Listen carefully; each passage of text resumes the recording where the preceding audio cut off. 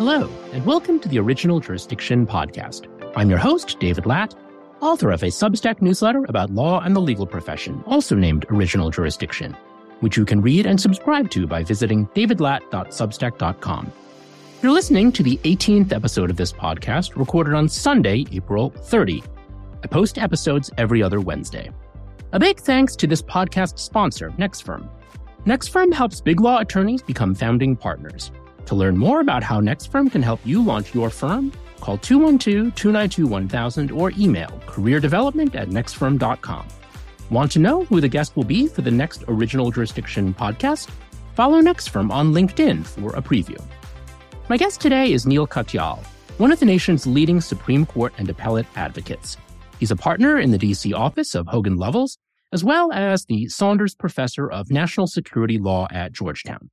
Before joining Hogan Lovells, Neal served as acting Solicitor General of the United States, arguing several major Supreme Court cases involving a wide range of issues. I try to schedule my podcast interviews in a somewhat timely manner, and this interview was no exception. First, I wanted to have Neal on because just last week, he argued his 50th case in the U.S. Supreme Court, which means that he has argued more Supreme Court cases than any minority lawyer or lawyer of color. Second, I'm delighted to be broadcasting this interview of one of the most prominent Asian American members of the legal profession in May, which happens to be Asian American and Pacific Islander Heritage Month. In our conversation, Neal and I discussed his early focus on legal academia, as well as how he moved from the classroom into the courtroom, his handling of the historic case of Hamdan v. Rumsfeld, one of the most important Supreme Court cases about presidential power and the rule of law, his pro bono work for the state of Minnesota on matters related to the murder of George Floyd, how his advocacy style has changed over the years in response to both changes in format and court composition, and, finally, recent free speech controversies at law schools. Without further ado, here's my interview of Neal Katyal. Neal, thank you so much for joining me. Thank you, David. As you know, I've been a huge fan of yours for now decades. I can't believe we're that old. So really, thanks for having me on. Yeah, and I really appreciate it because I understand you were out fairly late last night with your mom. Yep, my mom is about 90 years old. We don't know exactly how old she is. She came in from Chicago for my 50th Supreme Court argument, but yesterday was also the White House Correspondents' Dinner. So we went to party after party. She literally insisted that we keep going to the next party. So at 2:45 in the morning, I dragged her out of the French ambassador's house and back home. So I am exhausted. Wow. Well, at least you have good genes, I guess, 90 and still party going at 3 in the morning. So I take my hat off to your mom. Yeah, me too. Although I did have to do Jen Psaki's show this morning on MSNBC. So I was like, oh, I mean, can I pull it off? But hopefully it went okay. I'm sure it did. So you mentioned she was going back to or coming in from Chicago. Is that where you were born or grew up? Exactly. So my parents came over from India the year before I was born, but I was born in Chicago and spent the first 17 years of my life there until I went to Dartmouth College. And did you think as a child that maybe you might go into law? I believe your parents are more in the STEM side of things. Yeah, so my mom and dad are both not only not lawyers, they hated lawyers. So had no concept of what a lawyer was, except that once when I asked my mom what a lawyer is, she said a lawyer is a liar. And there was only one profession really for me that I was told I could be, which was a doctor. And it was incredibly hard for my mom when I didn't become a doctor. I mean, I tried in my freshman year at Dartmouth to take pre-med courses. I got like a 52% in biology. And when I told her that I was going to law school, she literally cried. And did you do anything in high school or college that sort of pointed in a legal direction? Did you do debate? Did you do anything that involved a lot of advocacy? Yeah, that's exactly right. So I was a really shy kid. And in ninth grade, right before I was about to start freshman year, I had this uncle and he said, Neal, you should really try the debate team.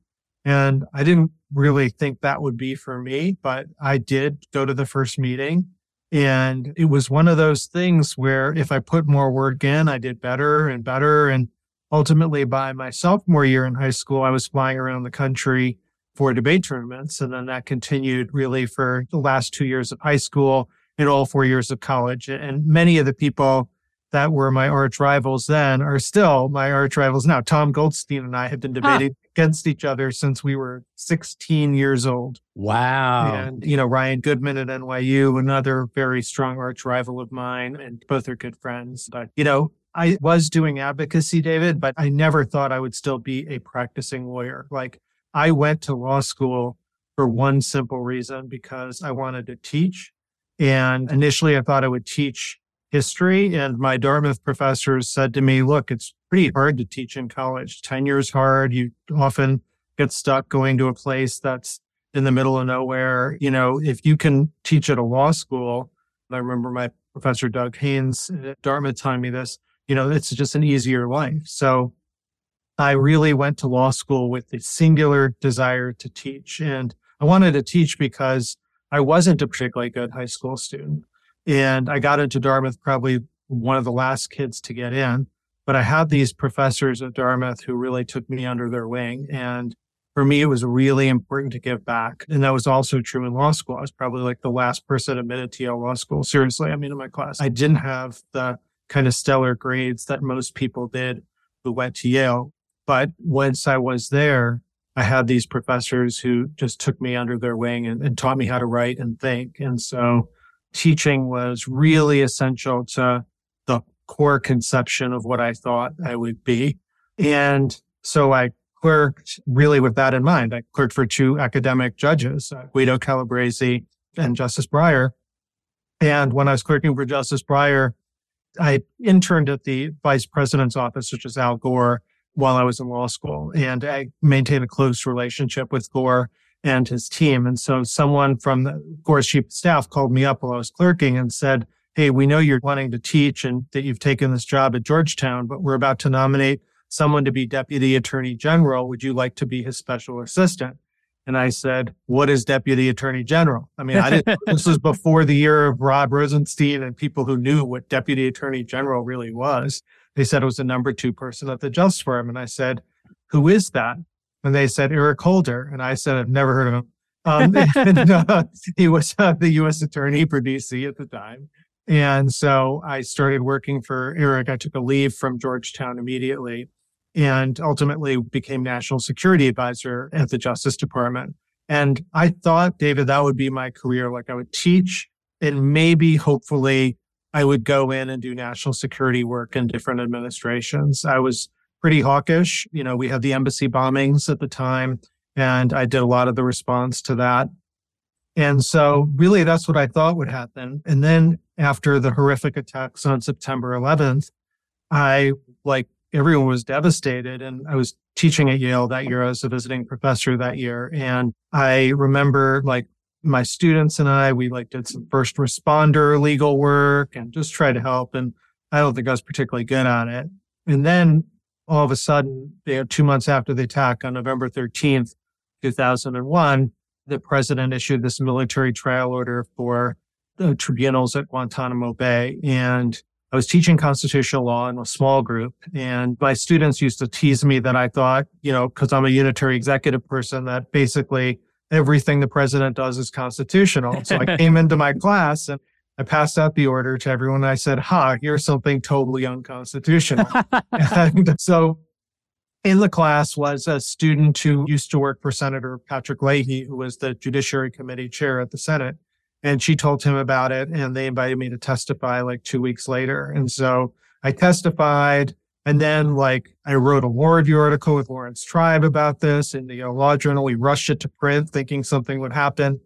Nothing happened. Nobody read the article, best I could tell. Maybe my mom read it. I don't know. But ultimately, the tribunal started to go forward. That's when I decided, if I really believe what I'm writing, I have this tool in my toolkit. I am a lawyer. Yeah, I've never filed a lawsuit, but I could do it. And so I did it with a bunch of Yale Law School students initially, including Steve Laddick, who was on the core team as a second-year law student. Wow. And that became ultimately Hamdan versus Rumsfeld, my first Supreme Court argument. I was terrified. It was my opponent, Paul Clement's 35th argument. but it went well. And when I won that case, then everything changed for me. Then people wanted to hire me and the like. So was Hamdan not only your first Supreme Court argument, but was it your first argument in a court, or had you done some other litigation before? I was really experienced at traffic court, David. No, really, I'd only done one argument before when I was at the Justice Department for my first time.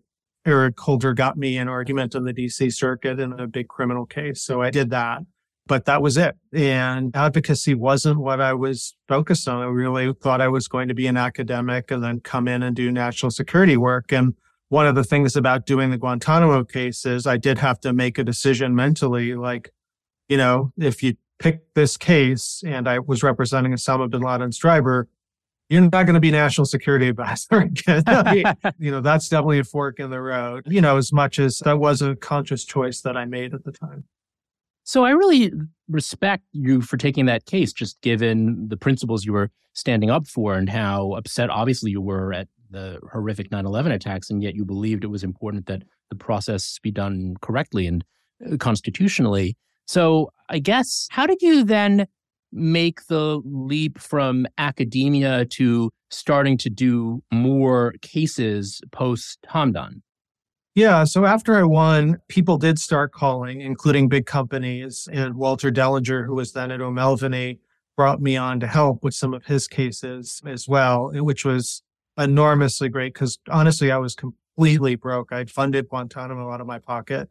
We had major credit card bills and 3 little kids. And so, Walter was just so generous to me in introducing me to people.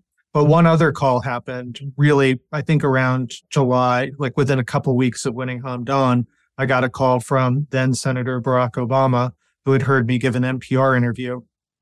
And he said, would you please come in and talk to me about Guantanamo? And so I did, thinking it would be a few-minute meeting. It was a 3-hour meeting. Wow. And at the end of it, he said, this is something only a few people know, but I am going to announce that I'm going to run for president. And would you like to be part of my kind of legal brain trust? So I did that. And at that point had my second Supreme Court argument, a case called Enquist versus Oregon in 2008 about the class of 1 theory of equal protection. And when Barack Obama won the election, he and the Attorney General nominee, Eric Holder, within like 2 days or 3 days of the election, called me and said, look, we've talked about it and we'd both like you to work for us, either the Justice Department or the White House. Where would you like to be? And at that point, I had gotten the litigation bug. So I'd said I'd like to go to the Justice Department. So I did that, and I did 13 arguments there as Principal Deputy Solicitor General or Acting Solicitor General. So when I left that, I still thought, David, I was going back to teach 100%. Like, I love teaching. It's core to my identity. And I didn't really think, I was going to do anything else. But the Attorney General announced that I was leaving on a Friday morning. And by Friday afternoon, I had 30 calls from, most of the law firms, a lot of big companies, and all sorts of really interesting things. And so that brought me down this path. And is that when you then connected with Hogan Lovells, or was that later?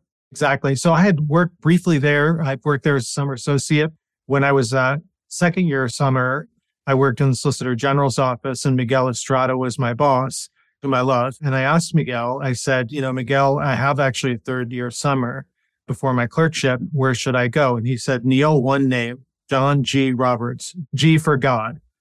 And so I called then Mr. John Roberts and asked if he would think about me. And he brought me in for an interview at what was then called Hogan and Hartson. And so I worked for him that summer. And I loved the place because it's a place that is really kind and nobody thinks too much of themselves. And so when I left the Justice Department my second time back in 2011, Hogan was always going to be at the top of my list. And I was just grateful that they made it work out.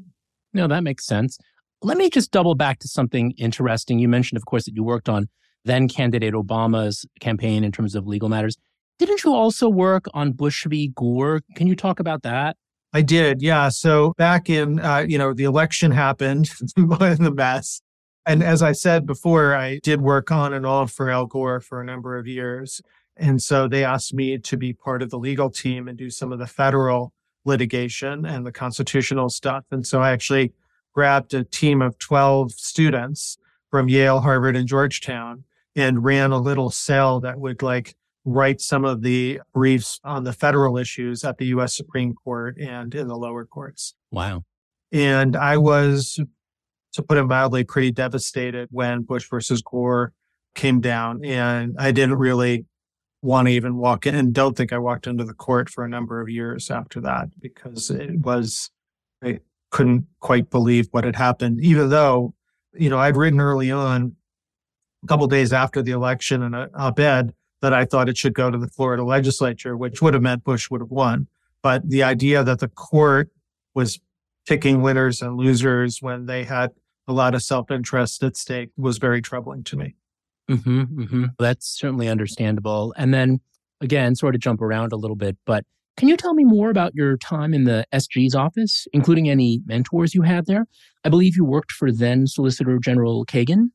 I was her principal deputy, and she was a phenomenal boss, a very demanding boss. She really forced me to bring my A game at every turn. But she herself was not someone who had done Supreme Court advocacy beforehand. Her very first argument was Citizens United. Yes. Office.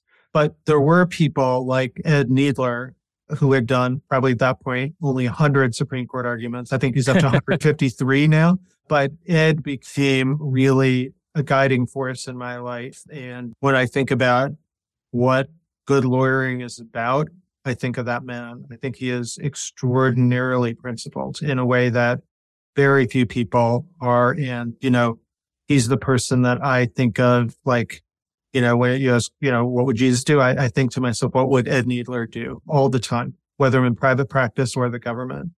I'm just blown away by the man, person, and lawyer that he is. So you are not yet up to his number of arguments, but you recently completed your 50th Supreme Court argument. So congratulations. Thank you. And I believe, I guess this was actually true some time ago, but I believe that some time ago you passed Thurgood Marshall's record for the most arguments by a minority attorney or attorney of color before the court. Yeah, unfortunately, that number is not that high. Thurgood had 32 arguments. So I think I surpassed that in maybe 2017. And to me, that just underscores one real problem with my bar, which is the absolute dearth of minorities, of women, of openly gay individuals that are arguing before the court. And so it's something that really, really concerns me. Hopefully it will change, but I do agree with you. It is not the most diverse bunch. I'm curious, of the cases you've argued, looking back over the 50, is there a particular one that you're most proud of or that has special meaning for you? Obviously, Hamdan comes to mind, but maybe if you could name another one, assuming Hamdan is probably the one that, you invested years of your life in that case. Yeah, that was basically about a 5-year case in the end. But to me, the one that really sticks out is Myriad Genetics, which you wouldn't think that a patent case would be something that would be at the top of the list, but it is. So the day that Elena Kagan was nominated, I had calls from 2 cabinet secretaries saying, Neal, I'd like to talk to you about the Myriad Genetics case. I had no idea what it was. The whole run up to her nomination was so frenzied, she hadn't had a chance to tell me. So the question in the case is the patentability of the human genome, and in particular, whether BRCA1 and 2, which are 2 genes which you have in your body, if you have them, you have a very high chance of a very aggressive form of breast cancer. And that scientists had found the gene sequence that basically, isolated that out and predicted whether or not you would develop this incredibly serious disease, and you could take prophylactic steps if you did have it. So my wife actually had to have that blood test. Now, the blood test is like 50 cents. That's all it is. But the companies charged $5,000 to $6,000 in royalties because they said we had found and isolated this genetic sequence. And so they wanted a high amount of compensation for it. I believe very much in property rights and so on. So, I thought it was a pretty complicated case. And so I started working with the NIH. Actually, every Monday, I would go to the NIH at night and they would tutor me on genetics. And so I could understand all the basis, not just for BRCA1 and 2, but how future genetic discoveries were going to be made, what the implications were and the like. And separately, I had Larry Summers and others on his staff teaching me about the economics of innovation and what kind of the costs would be and benefits of locking up patentable subject matters and things like that. And ultimately, I made the decision. I had 24 different memos from the federal government in the case, urging me to take a variety of different positions. And the White House basically totally gave me free control over what to do. Wow. Make the best decision you can. And so I made the decision to seek the invalidation, not just of those 2 gene patents, but 20,000 other gene patents that had been issued since President Reagan's administration, which was very controversial. And, a lot of people said we'll lose this 9-0 in the U.S. Supreme Court. We actually won it 9-0 in the Supreme Court, in an opinion by Justice Thomas. And in the last 8 or so years since that decision, the whole field of genomics has exploded. And literally an entire new industry has been built around this idea that we can take blood tests and run them against, different patterns that have been discovered and basically predict not just disease, but also metabolism of drugs, a whole variety of other things that have sprung up around this. And so, to me, that was really grateful to have had a chance to basically think that all through. So among your 50 cases, that must be one of the ones that has had the greatest practical impact on the world, I would think.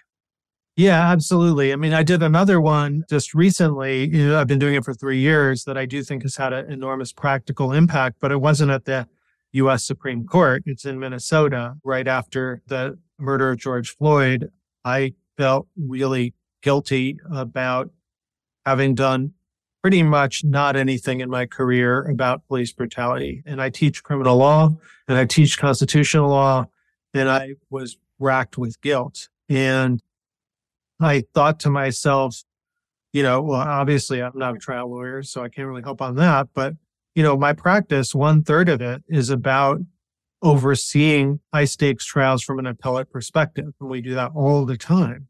And so I thought to myself, this is about as high stakes as it could get. So I reached out through a friend to the Attorney General of Minnesota, Keith Ellison, and offered my team and my services, pro bono, and he jumped on it. And so for really the last 3 years, it's been the most significant thing I've done in terms of hours, in terms of impact and the like, every day of the trial, all the pretrial motions, everything. I have this incredible team of 7 associates who work day and night. And I just argued the case in the Minnesota Court of Appeals in January, Derek Chauvin's appeal of his 22.5-year sentence. And it was just unanimously affirmed last week in a 50-page opinion. So the case may not be over. There may be further appeals. But to me, that was literally must-win litigation, and one in which the human element of what we were doing and working with the family and seeing the bravery of the Floyd family, I mean, those are moments that I'll never forget as long as I'll live. Wow. Well, congratulations on that. And thank you for that work, because it's work that really benefits all of us and benefits the country in which we live. So I really think that's wonderful. This podcast is being sponsored by NextFirm. If you have wondered whether launching a law firm could be the next best step for your career, NextFirm has the experience and expertise to help. Contact NextFirm at 212-292-1000 or email careerdevelopment@nextfirm.com today. Learn more.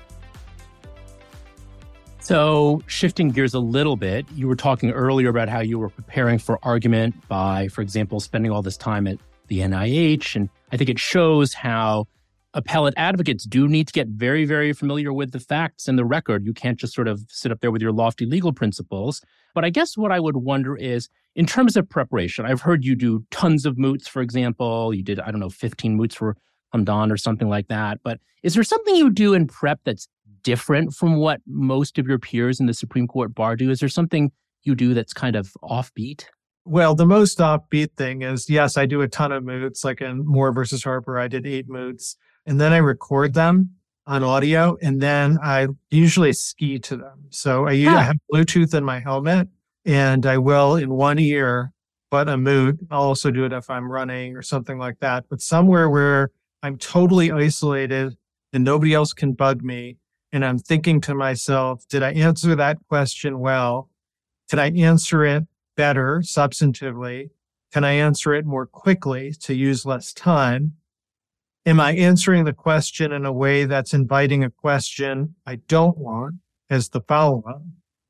And then lastly, and probably the most difficult is, can I answer the question in a way that might prompt a further question that I actually do want? Wow. So I'm thinking about all four of those things while on a mogul run or running or walking or whatever, so those are the things that I do. To me, probably the thing that's most different about the way I approach appellate advocacy is, truthfully, I don't think I'm very good. Like, I think I'm okay, but I do think my team is extraordinary. Like, I can't do many things well, but I can hire the best. And I have. I mean, the 15 lawyers who work with me are crazy good.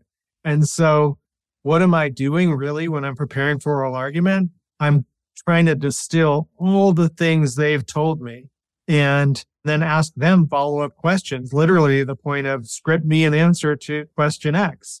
And then I'm trying to refine it. But to me, the thing I learned from Guantanamo on is I can work like Google. I can work bottom up. I can take a bazillion different inputs into me and come up with, the best aggregation of them. But it's because the inputs are so extraordinary. That's really interesting. I think that is probably a different approach to what many people take. It's kind of like ChatGPT if it actually worked. I mean, in terms of just your team of 15 coming up with these brilliant answers. And then when you're at the podium, how would you describe your style of advocacy? Is there something that is sort of like the Neal Katyal style of arguing when you're at that podium, you're in that courtroom at 1 First Street? Well, I do feel differently at that podium than I do at other places. I actually feel more at home there than other courts, just because I've been there more than any other court.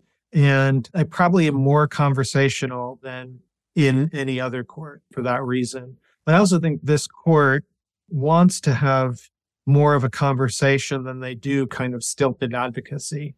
So I don't think I'm different than others in that respect. I probably tend to be more detail focused. There are some who are extraordinary, like Ted Olson, who are just so good at the kind of big meta picture. And I wish I were better at that. But I do, I like having the command of, as you were pointing out, the facts, but also the case law and the like. And so if you look at a Ted Olson argument versus one of my arguments, it's amazing that there are two people in the same profession because they tend to be pretty different. Not to say Ted isn't the master of the detail and so on as well. He is, of course, but I do think that he focuses on one side and I probably tend to focus too much on the other. That's very interesting, but it does make sense, I think, to those of us who've listened to your arguments. I think I recall in Moore v. Harper, you were walking Justice Thomas through some of the historical materials and you were really excited to talk to him because you said something like, I've been waiting for years to talk to you about history or something like that. That's correct. Yes. I mean, with this new format of Supreme Court arguments where you have 2 minutes uninterrupted, and then Justice Thomas is going to ask the first question. I have been thinking to myself, what is a way to try and harness that? And shouldn't my argument style be a little different than it was 5 or 10 years ago? And one of the things, that, particularly for that argument, because it was so much turning on originalism and the meaning of our Constitution at the founding, was that history is so much on our side. And so I began, when Justice Thomas asked me a question, I said, I've been waiting years basically for this case because this is a case, Justice Thomas, that speaks to your method of constitutional interpretation. And then you're right, I led him through that history. The best part about that was a little bit later in the argument, he said, Mr. Katyal, can I ask you a question? Or I'd like to say, for the last 30 years, I've been waiting to ask you this question. Exactly. Which is a great moment. So no, exactly, because we all remember that long period when he was quiet. And I think one of the great things about the new format is it has brought him out of his shell. Would you be able to talk just briefly about what you like or don't like about this new format, which is sort of this hybrid where there's a free-for-all like the olden times, but then there's more structured questioning, seriatim, justice by justice? What do you think of it?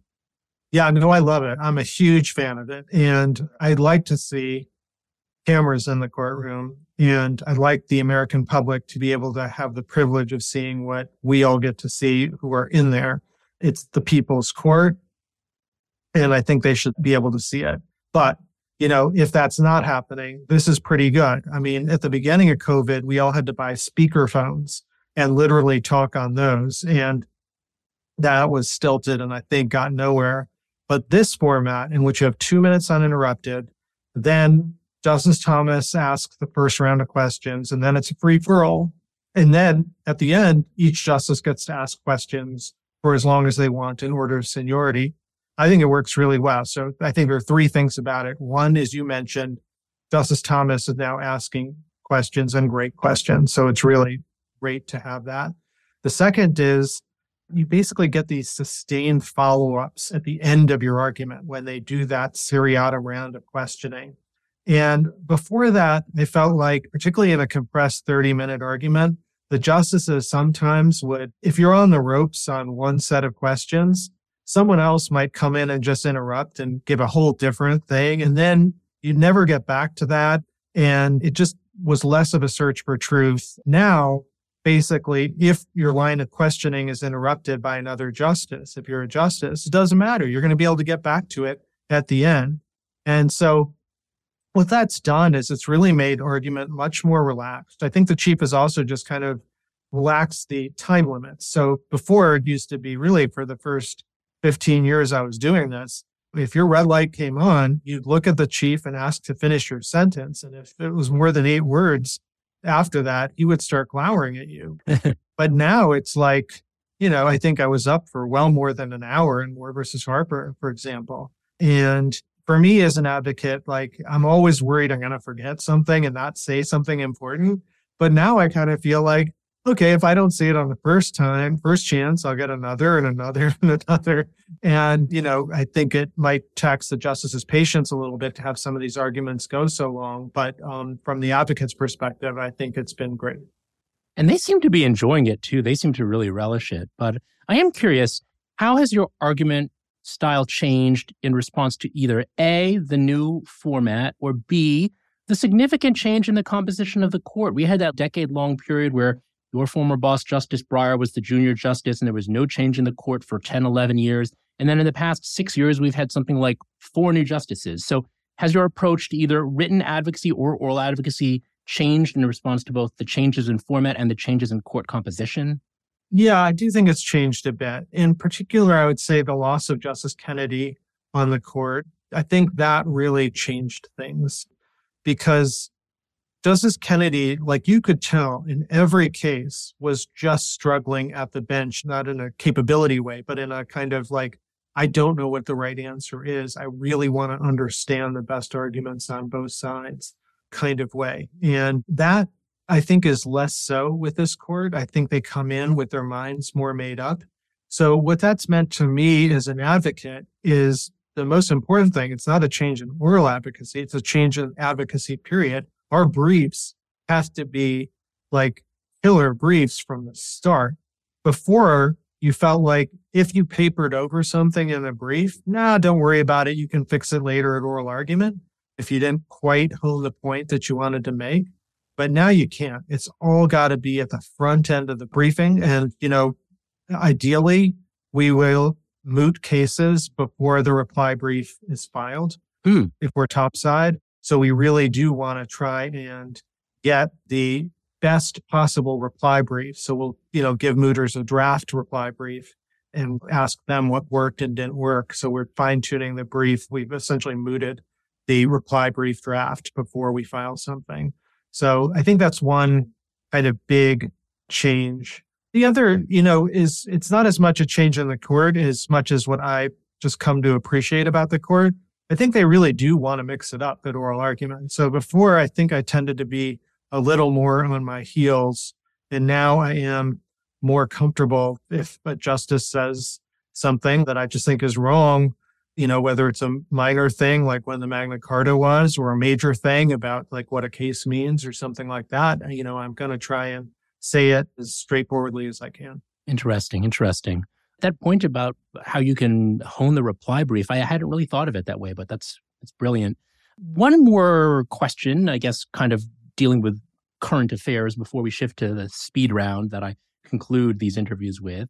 This is quite different from what we've talked about so far, but do you have any thoughts on recent free speech controversies at law schools, including, of course, our alma mater, but others? You have friends across the political spectrum. I believe you describe yourself as a raging moderate or centrist or something like that. But what do you make of these controversies and just the state of the intellectual climates at law schools these days? Yeah, I'm really worried about the intellectual climates at law schools. I'm worried about the intellectual climates at schools, period, whether it's K through 12 or universities. I think one of the greatest things this nation has is its commitment to free speech and open debate. And I have been deeply worried that law schools are suffering, and schools generally are suffering from a kind of dearth of debate and a willingness to attack someone's motivations and them personally. And, Peter Keisler, whom I argued Hamdan against in the DC circuit, I didn't know him before that argument, but we became very close friends, even though we were on opposing sides. And I remember about 5 years ago, Peter saying to me, Neal, I just don't ever feel like I have enough certainty in my opinions to basically just say someone is wrong. And I'm sure I'm mangling what he said, but it really resonated with me that the idea is that we really, it's of course we want to take opinions and have views and so on, but we should be willing to entertain the thought we might not be right about them. And at its best, that's what oral advocacy is at the court. It's really that adversarial system in a search for truth. So a little bit of news. This summer, I'm going to launch on Substack in part. Oh, nice. Yeah, I'm going to launch a podcast that is about some of these issues. It'll be called Courtside. And we're going to take a different Supreme Court case every week and have a conversation with a non-lawyer and really try and get at, like, what's the case really about and what were the arguments on both sides, the best arguments and the like. And I want to try and model a little bit of that civility, which I know I'm lacking sometimes in, but I want to try and do better myself and try and really, educate listeners about it. So my first guest is going to be John Mulaney, the comedian. Oh, wow. And it'll go on from there with a really exciting group of people. Oh, that's fantastic. Wow. I look forward to listening. I'm curious. I think you're a model, really, of civil discourse. I've seen you argue or appear at many Federalist Society events, for example. How would you respond, though, to critics who say that you shouldn't legitimate FedSoc by sharing a stage or going to their events? I can't even really understand that criticism, honestly. It's an organization. I don't know that it even has itself established views. But if you don't like the organization and, certainly can understand that, then argue against it. Like, make the arguments, whatever the substantive arguments there are. I've probably done 10 or so of their annual conventions. Each time have been super impressed with the dialogue and debate. So, that's the part I participated in. I understand that, like, John Eastman is the chair of some committee or was. I don't know anything about that committee. I wouldn't participate in that committee if he is.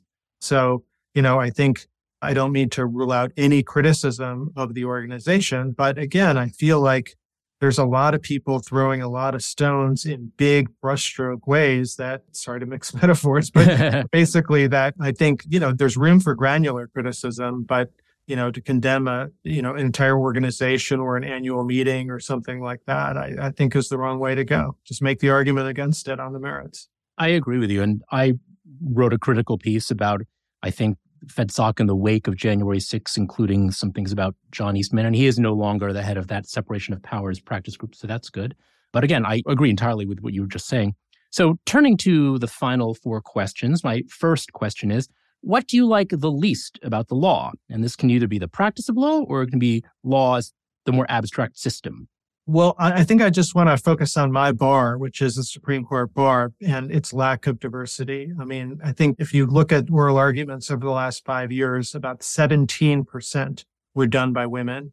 We have no good data on the number of minorities or openly gay advocates, but it's even going to be less than that. So in this day and age, when law schools for decades have been at 50-50 on gender and, high numbers of minority and LGBTQ folks out in law schools. I mean, something is still not happening in the bar. And to me, that is something we have to fix. Absolutely. My second question is, what would you be if you were not a lawyer? My answer is going to change from, if you asked me this 5 years ago, I would have said a ski instructor. But my answer now is actually improv comedian. Okay. Yeah. So I have a dear friend, Mike Birbiglia, who is a terrific improvisational comic. And I guess it was 3 years ago, right when COVID hit and we were doing all these Zooms, I said to him that, I was feeling really kind of stilted and like scripted because I'd even put stuff up on my screen, including during oral arguments. And I said, I'm losing my touch, and not that I had a great touch, but I'm losing my ability to be more spontaneous. And he thought about it for a couple of days and said, Neal, I think you should meet my improv coach, Liz Allen. So I met her on Zoom and I started working with her in a group of improv comedians, and it's really changed my life. Not that it's made me funnier, but it's put me in touch with the strength of the group. And it's a very different way of thinking about even life. And so I've been incredibly taken with it, and it's become pretty central to how I'm going through things, even oral arguments. And indeed, in the crowd on Wednesday's argument was Alan. That's great. Do you perform publicly anywhere as part of an improv group? If I did, I wouldn't tell you. No, I haven't really performed publicly. I did do something with Jordan Clapper and Asif Mandvi in Brooklyn for about 500 people in November, and Tom Goldstein was in the audience. But that's my one kind of more public thing. That's great. I do know that you played yourself on Billions and House of Cards, I think. So you have dabbled in acting, but I didn't know about the improv. So that's very interesting. Well, yeah. And that acting was not, I was playing myself. So it was like, I remember in the House of Cards, I was literally doing a Supreme Court argument in the show. And during one of the breaks, one of the people, the extras in the audience said, "Where did you go to acting school? You seem so realistic when you're arguing in the court." Like, this is what I do. So. I love that. My third question is, how much sleep do you get each night? Well, I get more now. I'm up to about 6.25 hours now because I got this Oura ring about 3 years ago. Before that, I really did sleep only about 4 hours a night. And I'd read all these studies about how bad that was, but I just really didn't ever feel like I needed more sleep. But the studies scared me. And so I got this ring and I'm pretty conscious of it. And so I try and get that. Obviously last night, because of my mom, I didn't get that. But party animal kept me awake. But normally it's about 6.25 hours. Wow. I did read maybe in a profile of you around the time of Hamdan that you had spent a year leading up to that case getting 4 hours, but I guess 4 hours was a regular thing for you. So I could not do that. I do hear that there is a gene that some people have, and I hope I have it, that is what explains why I need less sleep. But I've really forced myself to try and sleep longer. Good. Yeah, I think everyone should. And my final question is, do you have any parting words of wisdom, such as career advice or life advice for my listeners? I think you don't really know the twists and turns of what your legal career will be. I remember a professor when I was in law school saying that the average law school graduate changes jobs 5 times in the first 5 years. I think that might have been a bit of an exaggeration, but it is true. If I saw you in law school, David, and you told me you're going to be partner at a law firm arguing Supreme Court cases, I would have said you're absolutely bananas, nuts, and like 10 other words. And yet here I am. And so I think that the beauty of law is that there's a lot of different paths, and it takes a while to know what actually the path is that you want. I mean, for me, I really thought I'd be an academic, as I was saying earlier, but my dream job was to teach at Yale Law School, where we both went. And because of the students, I wanted to teach them so badly. And when I was a visiting professor there and being evaluated, I worked so hard to try and get that job. Like, it was all I cared about. And I didn't get it. And easily the best thing. Not even close. And the school is great and so on.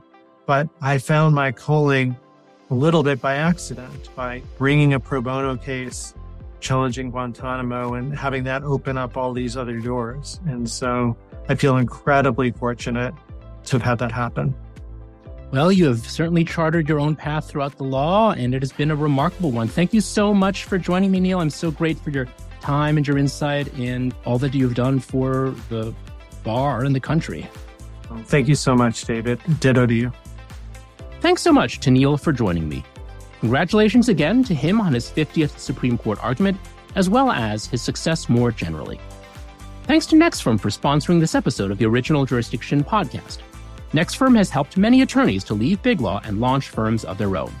If you would like to explore this opportunity, contact NextFirm at 212-292-1000 or email careerdevelopment@nextfirm.com to learn more.